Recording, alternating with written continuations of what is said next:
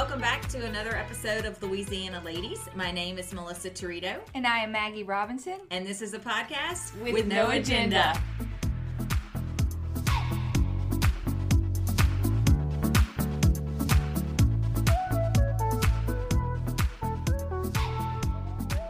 We would love if you guys would subscribe to the podcast, and that way you never miss a new episode. Additionally, when you subscribe, if you could rate and review, we would really appreciate that as well. We are also on social media, both Instagram and Facebook, so please give us a follow at Louisiana Ladies Podcast. And Maggie? You can reach us at our email address, louisianaladiespodcast@gmail.com.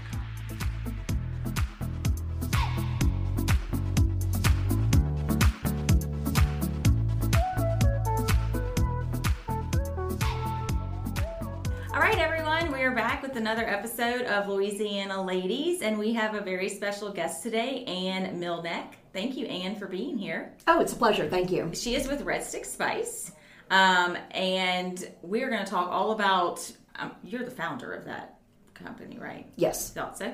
And we're going to talk all about that, all of the fun things that they have. I think Lainey said that she had gone, did you pick up some spices or something? Yeah, Falcon Winkler sponsored some tickets at the Jambalaya Jam this past week, and at the VIP tent they gave us some little packets as a little party favor. And what'd you say, it was delicious? I used it in my gumbo this weekend. Yes. and it was awesome. I told Lainey, I said, I feel like Ann's going to really inspire me to actually cook. I'm assuming you like to cook, right, Ann? Very much so.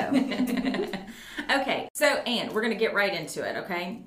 Are you from Baton Rouge? I'm from LaPlace. Okay. And moved to Baton Rouge to go to LSU and have been here ever since. Okay. So I've lived here longer than my hometown. Okay, so Yeah. do you kind of feel like that makes you from Baton Rouge? No, not at all. Some people say that. Some people are like, I feel like it, makes me from Baton Rouge. So you went to LSU. What'd you go to LSU for? Broadcast journalism. Oh, okay. And then I finished up at Nichols later. Okay. When I was 40, I went back to school and got my Bachelor of Science in Culinary Arts from Nichols in Thibodeau. Okay. So this might be very ignorant, but I feel like that's kind of not opposite ends of the spectrum, but broadcast journalism and culinary. I don't think so. Do you feel like they go together? I don't think so. I think I'm a good communicator and who loved food. Okay. So I actually think it's a great marriage. So it's a good fit? Yeah. Okay, so what did you do with your broadcast journalism after or in between, before you went back? Mainly writing. So I did lots of copywriting. I worked in a marketing department of a casino, Riverboat Casino here back in the 90s, and worked there and did all of their corporate communications. And then I've done freelance writing for several businesses in Baton Rouge, everything from newsletters to press releases to advertising copywriting. So when I took on the business, when I took on Red Stick Spice, writing all the copy for the website and writing newsletters was easy for me. Natural, Yeah. right? Probably doesn't stress you out at all. Right. Like it probably stresses out other people, right? Yeah. Okay. So let me ask you this. So when you went back for culinary, at that point, when did Red Stick Spice, when did that happen? So after I graduated, I had a little catering business, and my children were still elementary and middle school, and it was just me by myself. So I realized pretty quickly that was going to be tough for my family. So I started looking for a job, and I actually applied at the local culinary school here to teach. And then I was looking at teaching ProStart, and that's a culinary program in Louisiana public high schools. Oh. So I was looking, and all the females in my family are teachers. Okay. So that wasn't really out of my wheelhouse or anything like that. So I was looking for more a job within the culinary field, but that had better hours. And I went by the shop to pick up some spices, and I had gotten to know the previous owners. We became friendly with each other, and I walked in that day, and they said, "We're ready to retire. Do you want to buy our shop?" So I did. And so Okay, wait.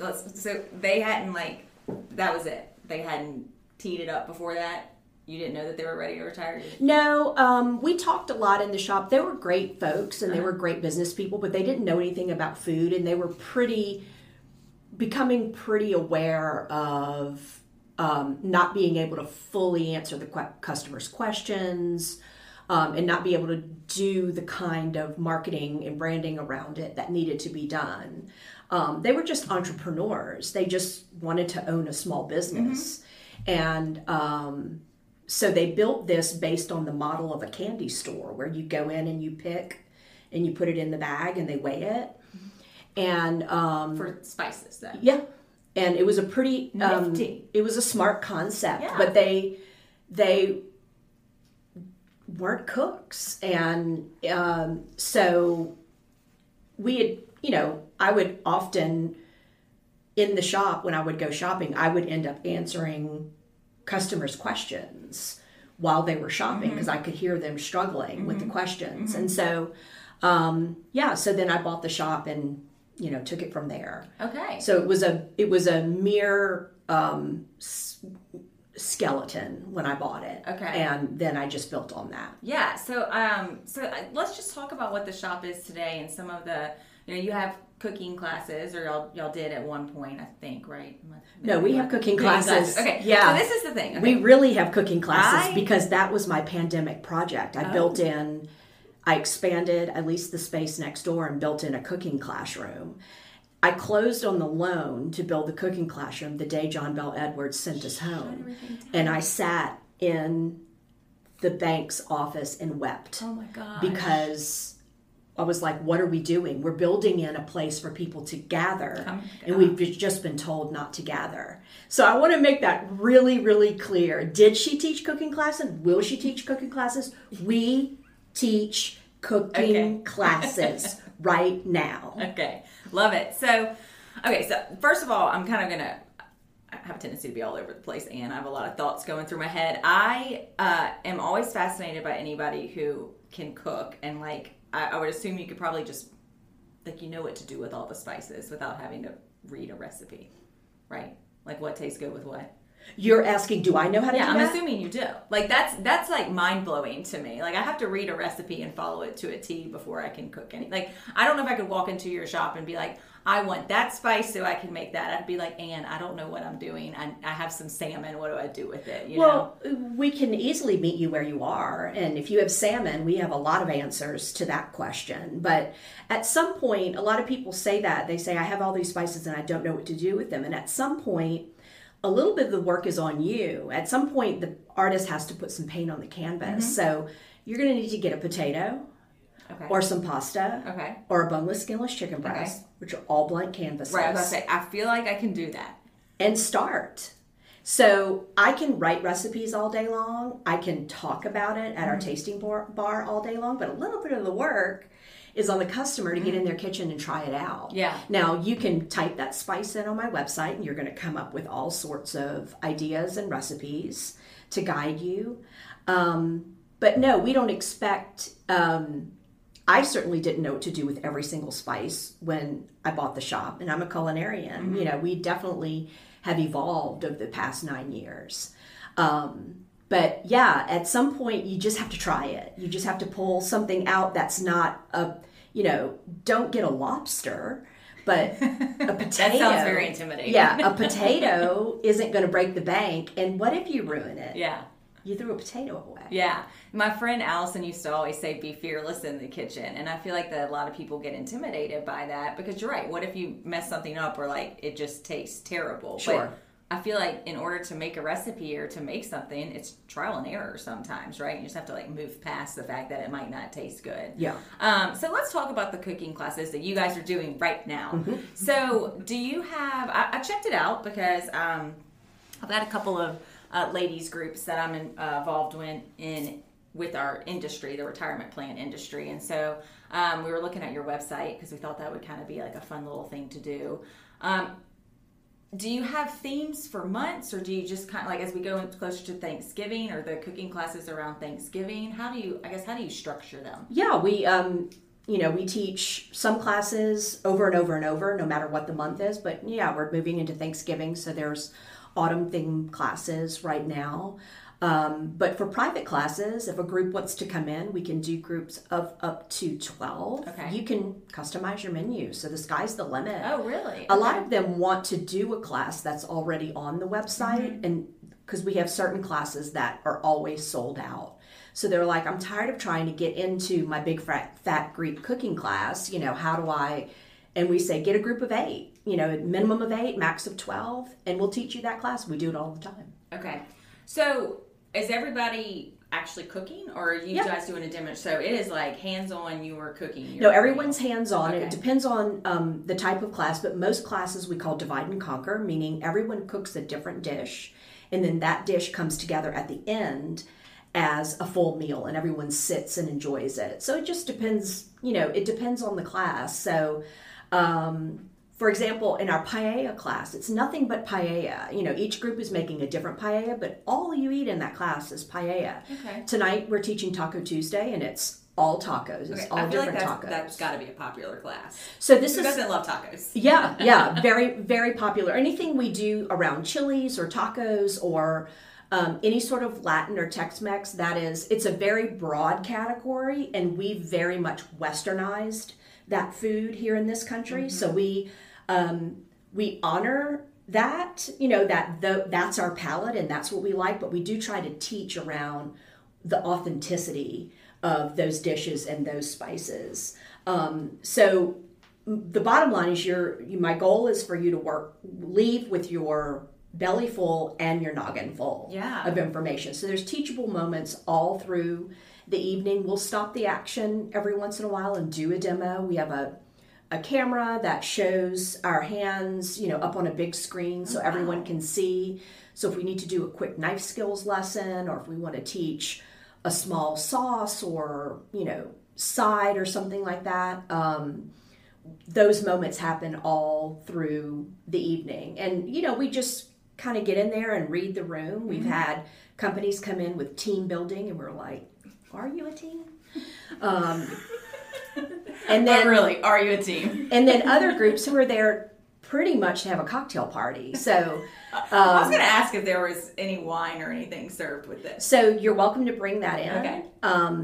But yeah, we've had nights where no one wanted a teachable moment, so we just sort of read the room. But for the most part, especially for our public classes where it's a group of 12 who don't know each other. That's what I was going to ask too. Those folks are there to learn. They want to be able to go home and replicate this in their home kitchen. And we are very, very aware of that. I don't want anybody going home confused or overwhelmed. We want the recipes to be doable. We try not to get into recipes that are, have you ever seen recipes where the ingredient list, you just immediately say no? You turn the page. I turn the page. Yeah, I'm not doing that. So we're very aware of that's how cooks sort of move in the world, and we try to cull it down, but still get you home to be able to make some delicious meals. So those classes are always really interesting because most everybody there they really want to wrap their brain around how to cook this. It's such a lost art, or really honestly an activity. We've just gotten away from home cooking. The stats on it were really, really bad in the aughts, in the beginning 2000s. It was dismal how little we were cooking. That's actually rebounded. It was slowly rebounded, and then we've had a massive hockey stick rebound during COVID. So people seem genuinely concerned with being able to get in their kitchen and be successful. I will say I much prefer to, even though I'm a terrible cook, or I'm decent, I don't give myself enough credit, I would much prefer home cooking than eating out. No knock against all of our awesome local business and restaurants. Those are great, but I really do. So I do have Crohn's as well, and I just I like to know what's going in my food. I like to try to eat as clean as I possibly can, and it's just when you go out to eat, that's a little bit harder to figure out, what's actually in that food. So one of the things though that I would say that I struggle with, because this of course is turning into a podcast about how's Ann going to solve Melissa's problems, is weeknight cooking and getting something on the table kind of fast. And I'm sure that you have, especially nowadays. I've talked about this on other podcasts where our society probably has a huge issue with just like overworking, and the more you work, the higher up you move and stuff like that. And I think the pandemic helped shift that a little bit, but I feel like we're slowly going back into our our old habits. But that being said, like sometimes I get home between 6 and 6:30, and I don't really want to eat at 9 o'clock at night. So do you have options? If somebody came in and said, again, I have some salmon, what would be the best way to cook that with something? I don't know, like Anne, what can I cook tonight?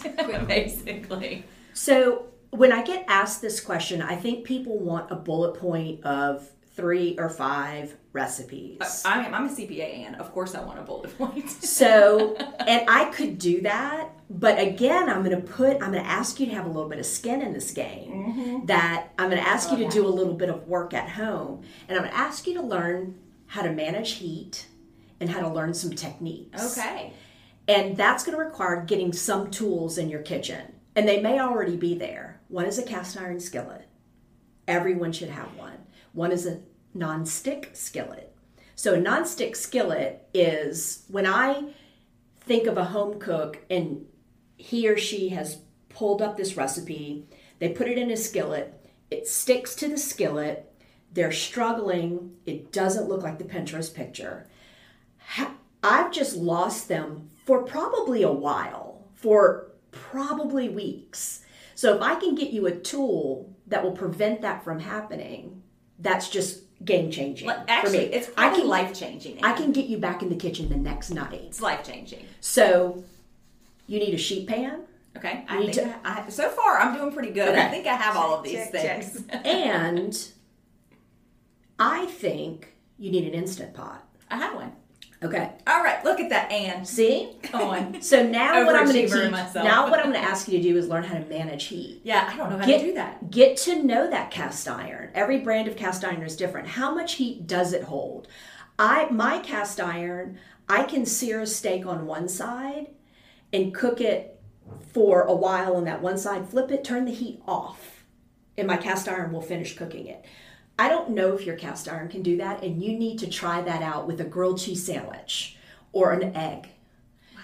And get to know that cast iron. And then suddenly that chicken, salmon, pork tenderloin, Brussels sprouts, suddenly you are roasting and Instagramming with the best because you're going to get that beautiful GBD, golden brown and delicious look on that food, which everyone wants. Sheet pan. Crank the oven heat up. 350 degrees is for chomps. That's a bill of goods Betty Crocker sold us. It's there for a cake and cupcakes. But if you want to roast cauliflower, if you want that salmon in 7 minutes, eating at 9 o'clock, come on, you're going to be eating at 7:15. In 7 minutes, you're going to have salmon if you trust that you can crank that heat up in that oven. Definitely to 400. I'm roasting salmon at 500 degrees. But I know my oven. I know my pan. I've done it so many times. Then when you get those techniques under your belt, then you're going to be changing up the flavors. That salmon's going to be Moroccan one night, and next week it's going to be traditional Seattle brown sugar dill salmon, and then the following week, you're going to start to be able to play around with flavors once you understand what those tools can do in your oven, in your kitchen. But this is the part no one likes. That work is yours. It's not mine. But you're very inspirational, Anne. Like I'm like, ooh, I'm going to go roast some salmon. Yeah. So I will tell you, and my sister, I'm going to tell you a quick story about. I mean, I love. You said roasted cauliflower. Like there is nothing I love more than roasted vegetables, roasted Brussels sprouts, roasted cauliflower, roasted broccoli. And Anne, I mean, I just struggle with some roasted broccoli. I finally took a picture one day and I was telling my sister, because she like gave me exactly what she does. And I'm like, this is not working. Like it was charred, which I like, but it wasn't tender at all. It was almost like dehydrated, for lack of better Probably words. weren't managing your heat. Yeah. Really, I don't Thank make you. heat. Anne's like, that's a heat problem, Melissa. No, I love this because truthfully, and I do enjoy actually cooking on the weekends. You know, like it's supposed to be beautiful this weekend. Like I'm excited to get in my kitchen and stuff. But I do think you can home cook during the week and it not be stressful. You have to have the tools. Absolutely. And a big part of home cooking, and you're right about knowing what's in it, and it's cleaner, you said earlier. Yeah. But there's a big mental health part to cooking at home, either for yourself or the people you love. There is magic in that moment when we have a lot of words that we add on to home cooking. Stressful, a chore, it's a mess. Oh my God, I've said all these things, Ann. Yeah. So when we start to flip the script and get rid of those words as modifiers on home cooking, it's a game changer. So what I would say to a mom who just got back from soccer and it's 7-ish and everyone's mad and everyone's exhausted and hangry, go ahead and order the pizza. That's not going to be a positive experience in the kitchen. Now, I could get her to a place where there's lots of things in her fridge and freezer that could probably get her there, but I also don't want her to have this expectation. But Ann said I could do it on a weeknight. Not in that scenario. And there's a science project due the next morning. Go ahead and order the pizza. Gotcha. What you just described this weekend, you kind of carved it out. Mm-hmm. So make the most of it. And that's just, you don't have to have that magical moment where there's a rainbow and a little bird chirping outside of your window. You're not going to be able to duplicate that every day, but make the most of it that day and be okay with not great days in between. It's sort of like exercise. I love this. I'm soaking all this in. I needed this today. I used to think I had to go all in all the time. Yeah. Every single day. And I find my body just said, no, you can't. And I realized that 2 or 3 times a week got me there. Yeah. So, kind of the same thing. Yeah, and I love that. And I do feel like, when it is such an enjoyable experience, like I get so much satisfaction, and maybe it's just because I'm proud of myself when I make something and it's just so good and you're really enjoying it, right? And on the flip side, it kind of stinks whenever it's not good. But I made a gumbo from scratch. Well, I used the Guidry's, the onion mix. Oh, that's okay. But I made it with gluten-free flour. Yep. I was like, okay. And literally, I told myself this. I was like, okay, if this doesn't, I told my husband, I was like, I'm doing a gumbo on a Saturday a couple of weeks ago. I said, if this doesn't work, because I'm making it with gluten-free flour, and then I think I used a different type of oil that, something that was trying to stay away from anything that causes inflammation. So I can't remember I might have just used ghee, actually. I was like, I'm just going to try ghee. We're going to see if it's going to work. So the color was a little bit different, but I actually mentally told myself, if this doesn't work, we will order out and it'll be okay. Right. We will be okay. But it worked and it came out great. And I was like, ooh, I'm so proud of myself. It's such an amazing feeling. Yes. We feel so strongly about, like, if you come in our cooking, in our teaching kitchen, it's beautiful. It's I'm just, sure. I think I've seen pictures of it. I mean, pictures all over social media, right? Everything about it is just the most luxe home kitchen. The lighting, everything. We just want everyone to feel like they're in this great environment for cooking. And I just want everyone to feel that positive and that into it when they're at home. So much so that I created a Spotify playlist, a cooking playlist that folks can download, like what I listen to while I'm cooking. I love listening to music when I cook. Right? I think it's the whole thing, that you're listening to music, you might have a glass of wine poured, that is just such a energy boost, a mental health boost. And then when the food turns out great, it's just like, it's magic. I know. Yeah. Are you also a huge proponent of eating dinner around the table, like as a family?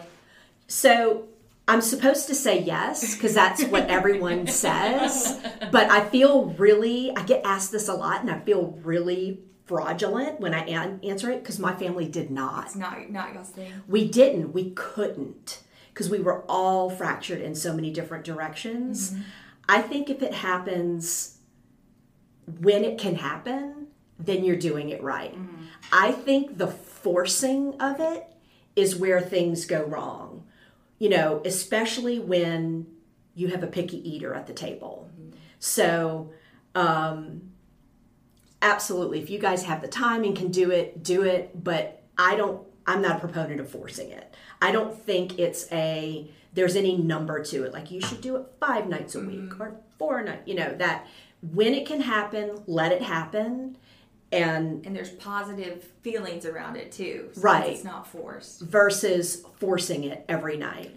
I think this concept can be applied in so many aspects of life, right? The forcing and the not forcing, because I am so type A, Ann. Like, if it is a day that I'm supposed to do my lower body workout, I'm going to do that lower body workout. But sometimes forcing it is a terrible experience. You're sore, you're tired. To bring it back to that, I love the example that you said about if it's a mom. I don't have any kids, but I have a husband, and he's the cleaner and I'm the cooker, you know. But, you know, if you're coming home and you plan to cook, but it's 7:30 and you got to get the kids, you know, you got all this stuff to do, it's okay not to cook. Because when you force something, you end up having a bad experience, and that's what you have. That sticks with you. Yeah, those are those memories that you have, right? When you want them to be very happy. Right. And you start to blame the wrong person. Like, when I force that workout, I'm mad at the gym. Mm-hmm. It's not their fault. No. And so, yeah, we start to blame the wrong people just because we have this expectation of how it's supposed to turn out, and it didn't. Yeah. Expectations, right? Lainey told me one time that low expectations are the key to life. I was like, okay. I don't know if that's the best advice. Thanks, Lainey. But you're right, though. I mean, you're right, and I do that, and I really just want to go to your shop and just buy everything and kind of and take one of the classes as well. So, in addition to this, and I'm assuming are you the one that is teaching the classes? I teach a lot of them. Okay. I have other instructors that teach for me, and something really interesting has started to happen. I had a customer, he's the CEO, I'll just say who he is, Jim, CEO Presonus. Oh, okay. And Our headphones are from Presonus. There you go. Uh-huh. He is a customer of mine. He just loves food, and he said, I would really love, and he teaches our paella class. He teaches our salsa class. Oh. He digs into one thing and just really learns about it and perfects it. So he's like our master class teacher. Wow. And then my friend and attorney came to me, and he was like, you know, he's been a foodie forever. He was like, I love Mediterranean food, specifically the food that's served at Shia in New Orleans. Mm-hmm.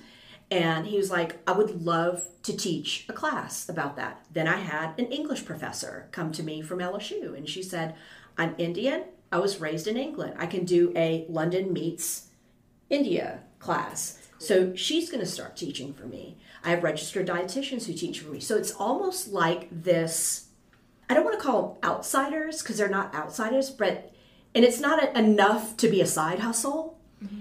But they've all, one common thread through all of my conversations with me that I had with them was, I just want to do something that takes me out of my professional world for a little while, and I can chat with people. That's why we're doing this podcast, Ann. And I was, you know, talking to friends of mine who are chefs, contacting the culinary schools. Can anybody teach? Can anybody teach? And they're all great culinarians and they're all great teachers, but it got really chefy.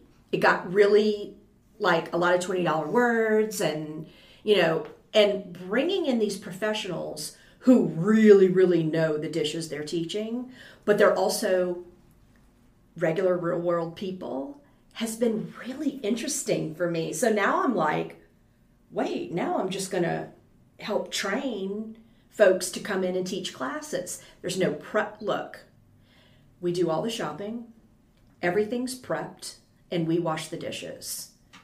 They walk in, they teach, they drop the mic, and they walk out. And so they've had this 2 hours to mingle with 12 people and talk about their absolute favorite thing, whether it's paella or salsa or hummus or a curry, and they're done. So it's like, oh, I can find folks like this to come in and teach. And it's just been a great experience. Yeah, that's awesome. And I feel like people that are taking those classes can resonate with those teachers too, right? They're probably professionals or they're doing something else. And I love that. Good for the instructors. I will never be an instructor, and I will probably need to take classes for the rest of my life. Okay.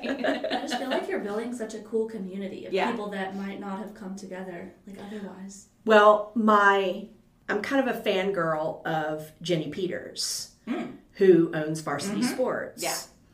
And let's just be completely clear on this. She has built this business in multiple markets around an activity that is free to do, and you can run anywhere. And she is so knowledgeable and so community minded that we go to her to run away from her. It's fascinating to me, and I love watching what she's done. And not to compare myself to Jenny Peters or say that I could ever be at that level, but I would love for what I do, cooking, for me to be known as where you get expert advice and are welcomed, and none of your questions are dumb, and you learn how to do this thing. So that I always think about, like, what would Jenny do? Yeah. When, you know. Well, yeah, she's kind of like a role model. Yes. A mentor. I mean, I don't know her personally, but I feel like I've always wanted to know her. I'd see her running around the lakes, and there's a couple of friends I run with that know her, but she's very inspirational. Yeah. I mean, and we see those t-shirts everywhere. Yes. Which is brilliant marketing. Brilliant. But she truly does believe in, love, and want to help the running community of Baton Rouge. And I just feel like I want to be that for home cooks. And this is why, again, I love our small little city of Baton Rouge, Louisiana, because that's what it's all about at the end of the day. I mean, I've never lived anywhere else, but I feel like in Baton Rouge, it's, okay, you love cooking, Jenny loves running, and then we expand on those passions to just build this community, right? And it's incredibly inspirational to me. Like, you're inspirational. I was reading the questionnaire, and we were looking at your blog, or was this from the website, Maggie? I was like, ooh, I'm going to be ready to get in the kitchen after this podcast episode. So, when it comes to the holidays, right, do you guys have any, I mean, I'm going to say this, and this is probably going to sound really cliche, but I was just wondering, do y'all have any, like, sets or gift sets or something that are good for people to, like, do you have like a get started set, or something for Thanksgiving? I don't know what do you have? Yeah, so we have my ignorance about kitchen stuff is coming out, but go ahead. So we have 3-jar spice blend sets that are a great way to get some great flavors into the hands of your gift recipient. So they are themed, and they the grilling set seems like it's just for grilling, but when you go and type in that information on the website, you're going to see that they're super versatile. Then we have sets that have spices and oils, or spices and balsamic vinegar. We also sell the essential spice kit, and it's the 11 essential spices that I curated that can get you to a lot of different dishes. So that's something we sell a lot for weddings and college grads, and definitely at Christmas. So that's a great essential spice starter. But right now we're dealing with, as everyone is, with supply chain issues. And so many of the things that we need are on containers sitting off the coast of Los Angeles. Yep. But what's not in a container is a cooking class. So that makes a great gift. You can do a gift certificate for a gift card for a cooking class, and they can just choose the class they want to take. Oh, okay. And it never expires. But something that happened last year was we had lots of families buying a private cooking class as their gift to each other, because we get to a certain age and we don't need another candle. So giving an experience is a great thing to give. So a cooking class is a great, great holiday gift, either for an individual or to buy an entire private class for your family to come back and take. And most of them took the classes like in March. They bought it at Christmas, but they came back and took it when it was not such a busy time during the holidays. Yeah. And I thought that was really, really neat to see families with older children in the family doing this as an experience versus buying them an object. Love that. I'm a huge proponent of experience And Right. memories. You remember that stuff, and Right. we all just want to get together and make memories together. And let's just be honest, a lot of us don't need any more things. You know what I mean? Right. I'm trying to, I feel like I clean stuff out and then I go buy more stuff. I don't need any more things. it doesn't have that lasting impression on you, I don't think. Right. And you don't Yeah. have to worry about supply chain issues if you buy cooking class. That's right. So, one of the, this just popped in my brain when you were talking about oils and vinegars. So I have found that bottled salad dressings, I don't really like them. I'm basically just using them for convenience. But I'm finding as like, even if I make like a, grilled chicken salad at home, I'm like, it's just not. It's just so easy to make a Right. dressing. So I'm assuming that you have ingredients in your store that Right. will help with that. Because again, I become like, I'm a pretty intelligent person, but I've become like, a moron when it comes to that type of stuff. So what I find with bottled dressings is I use it a couple of times and I like it, but then I don't use the rest of it. Me neither. So when you go on our website and you search vinaigrette, they're really small quantities. It's just good. enough for a salad or two. But a vinaigrette can come together. So those are recipes that have a little bit of shallot and maybe some herbs, some mustard, a traditional vinaigrette. But you can pull a vinaigrette together by combining an oil and a vinegar. I take them one bottle in each hand and just pour. Right.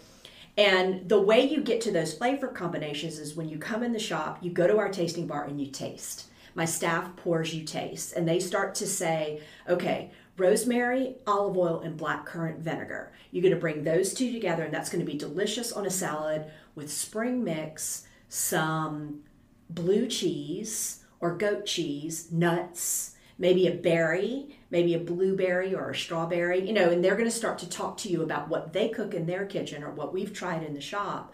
But that, when you start doing that, those opportunities become endless. Then you buy the rosemary and you buy the blackcurrant.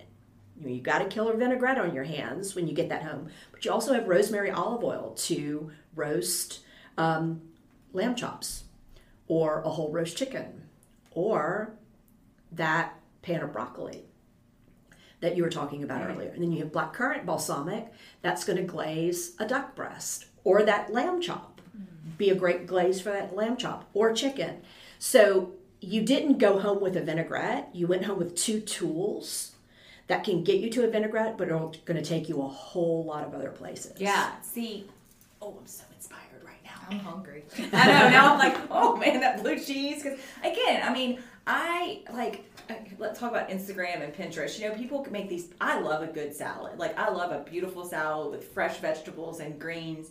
And I just feel like I'm disappointed when I make this salad and I pour this, God knows what's in this dressing from a bottle. I have been thinking about that lately because a lot of times my husband and I will cook something and we'll do like a little side salad and he's like, do you want one? I'm like, no, we don't have any good dressing, because again, I've used like the dressing 2 or 3 times and it's still like 3/4 full, and I'm like, but I don't want that anymore. Right. So that's going to be one of my, I'm a goal setter, and so we'll just put And that I'm a into problem solver. I love it. Match made in heaven. Yes, thank God, because I need all the help I can get. So outside of this and your passion, do you have any hobbies or? So my husband and I do a lot of gardening, and we've just discovered the need for getting native plants in our landscape. Okay. So I can go down the rabbit hole of food for hours, and I discovered that my brain also wants to do that same thing with plants, and I've never had a green thumb. Yeah, me neither. Like, I buy the weekly orchid from Trader Joe's, Yeah. and my husband will give me an orchid. I'm like, thank you for giving me another orchid to kill.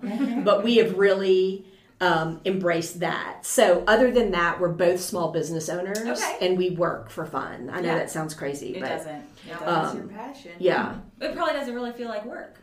it doesn't. And we're both we both love a little puzzle to solve, and that's what a small business is constantly. It's a little or sometimes a big something to solve. Yeah. All the time. What does he do? He owns Digital FX. It's a production company here in Baton Rouge off of Perkins near Pennington. Yeah. Yep. Okay. So So my husband is a small business owner, and so we're both kind of like, I don't want to say, I hate to say running the rat race, but I love what I do here, and so while it can be stressful at times, I still truly love the clients and the people that we get to meet. So you have your own podcast? I do. Smidgen. It's like I was like, I saw that and I was like, oh Lord, I'm kind of intimidated because her podcast is probably legit. So what is Smidgen about? Smidgen is a podcast for home cooks. Okay. So each season has been a little bit different. Okay. The last season, we've had guests, but the last season was just all me and my producer. And what we did each week was solved a problem. We just really dug into what I'm constantly asking my staff, what are you hearing a lot in the shop? What is the pain point right now? And then we just set out to solve that problem. But every season has an episode on boneless, skinless chicken breast. Oh, perfect. Because that is the number one question we get. And I used to be snarky. I still am snarky a lot of the time. But when people would say, what can I do to get boneless, skinless chicken breasts to taste better? My answer would be, don't buy them. Buy thighs. Yes. But it is, bottom line, a convenience product. They are everywhere. They are fresh. They are frozen. And I said, I have to stop being snarky and I need to answer the question. So every season has an episode on boneless, skinless chicken breast. I love that. Don't buy them, buy thighs. Yeah, I see. I'll listen to that advice. But you're right about chicken breasts. I do feel like people they cook a lot of chicken breasts, They dry out. Yeah. I like thigh meat. They do. Yeah. No, they do. Again, I kind of think sometimes, and this is why I love getting in the kitchen and making something home cooked and delicious, because when it tastes good, it's just so good. Like nothing's worse to me than like just eating something for the sake of eating it, because you have to eat like a dry chicken breast, if that makes any sense, right? Right. No, it's very satisfying. Yes. When you set out to make something and it's really good, like there's so much pride around that. And I just think that goes back to that mental health component. I totally agree with that. It's such a mood boost when that happens. Yes. And I don't know about any of y'all, but I have like cooking anxiety. Anytime I'm preparing food for other people, Yes.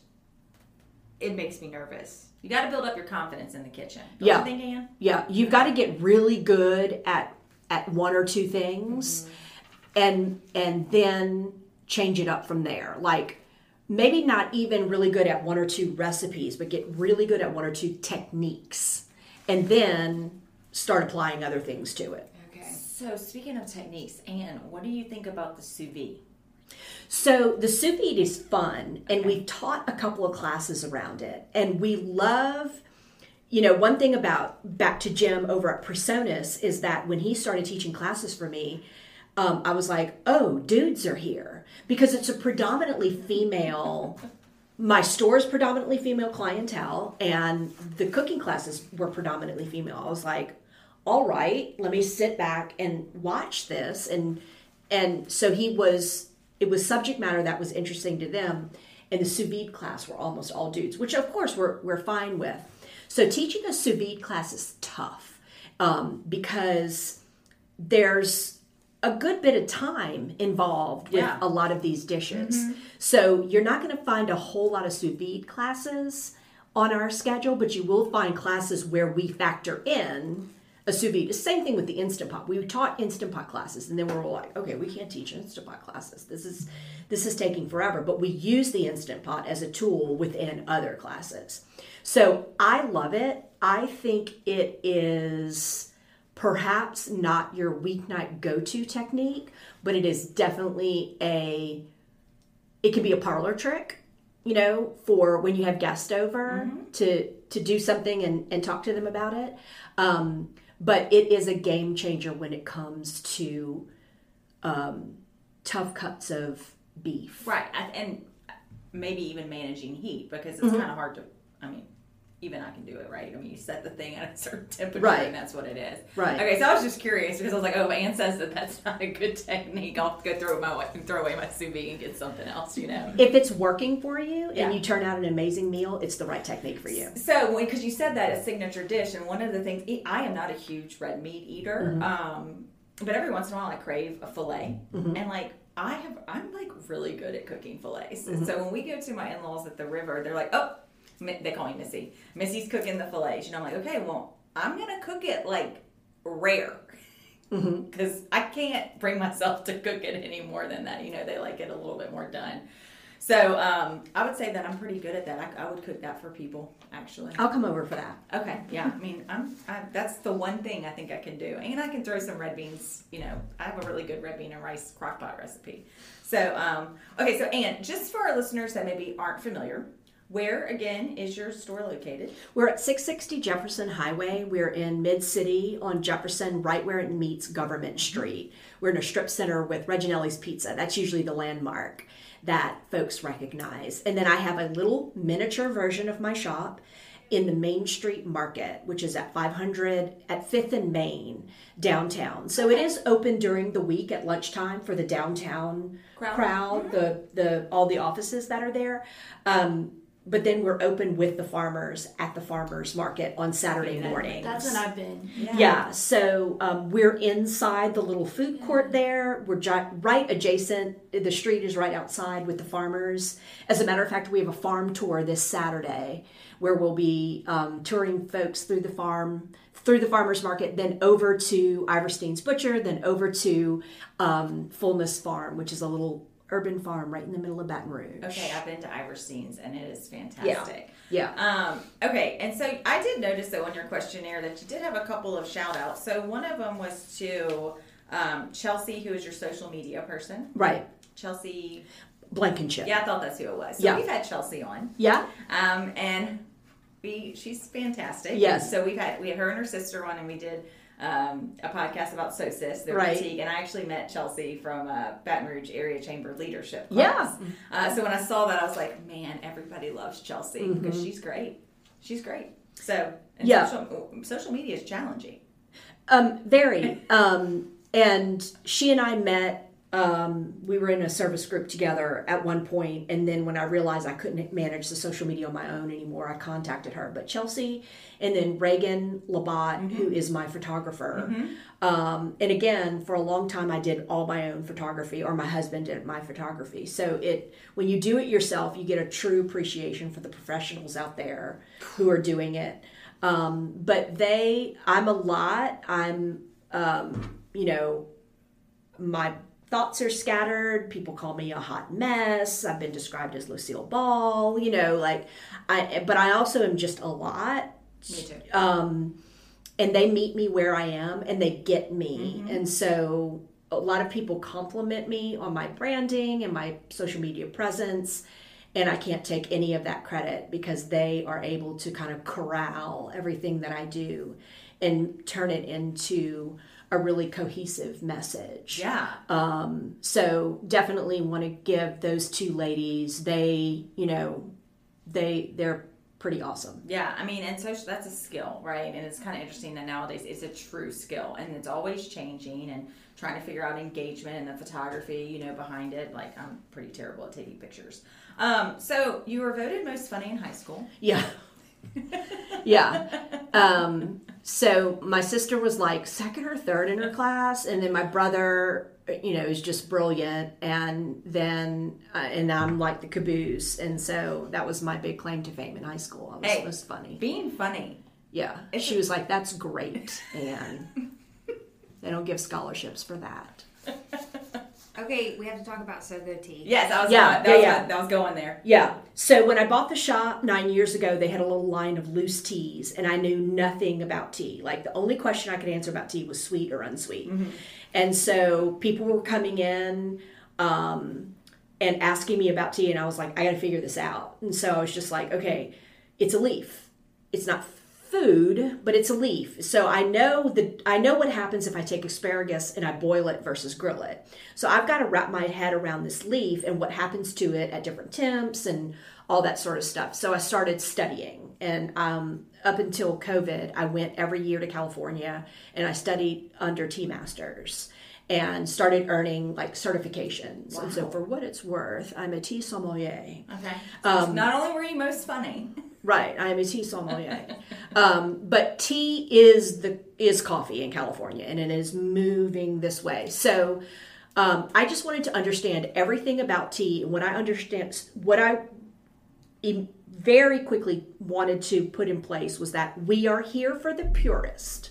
We are here for the person who wants to come talk to us about which estate in which season did the golden oolong get harvested. Okay.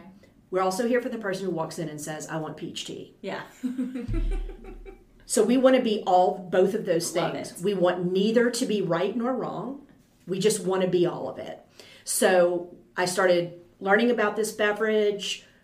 I cup teas every day, just like coffee folks cup coffee every day. I cup tea every day. I make my employees cup tea with me.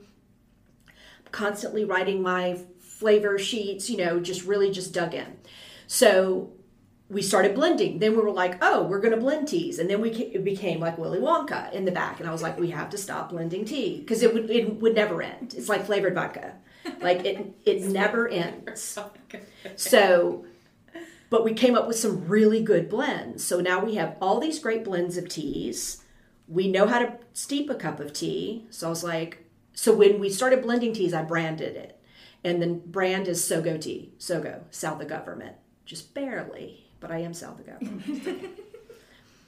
So we branded the teas, and I said I want it to be a place. I want to be a place where a barista will brew you a cup of tea. And let me tell you what it does. Of all the pain points in the shop, tea is the biggest one. We can get people past a food pain point way faster than a tea pain point. I think folks are intimidated by tea. I think they have that bitter cup of tea, and they are done. Mm-hmm. Like they never want that to happen again.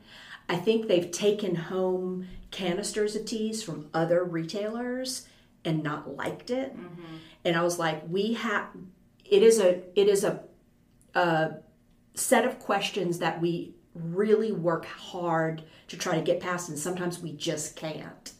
So I was like, folks need to be able to come in and just get a cup of tea.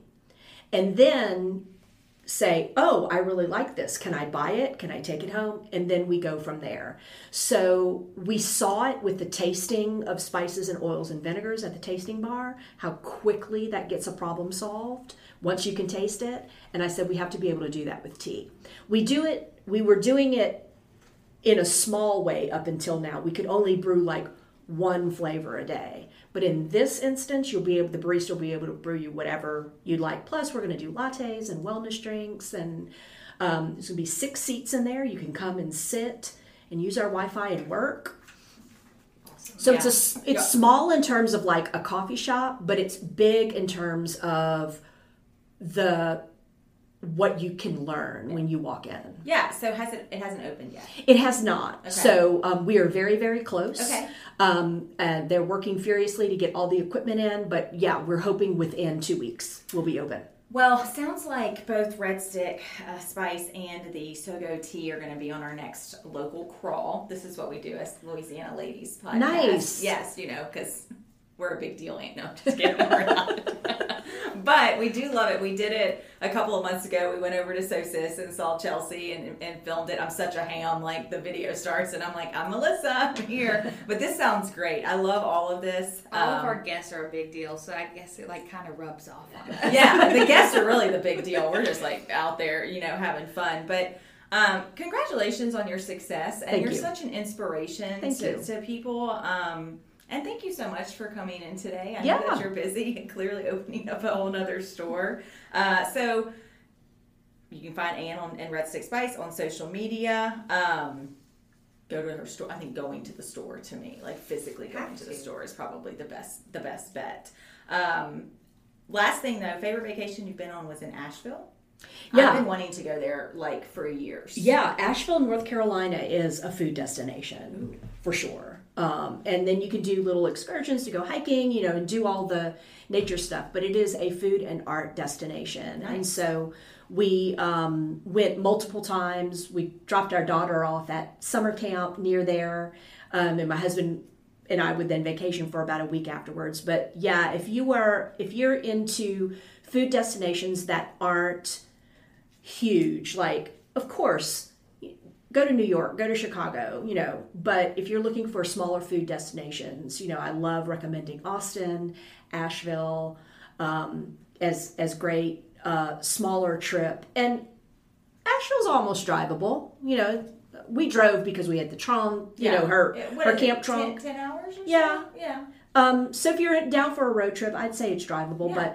But nowadays you're almost better off driving than flying anywhere. Yeah, it's where a lot of young chefs are ending up. It's a little more livable, I guess I would say, than Big city. moving to a big city. But as diverse of a food scene as any of those bigger cities. So yeah, a definite recommendation. We are hoping to do a food tour to Asheville. Oh wow! Yeah. We were going to go on a cruise. We had a whole cruise partially sold, and then COVID. Yeah. So we're like, hey, where's a Southwest flight?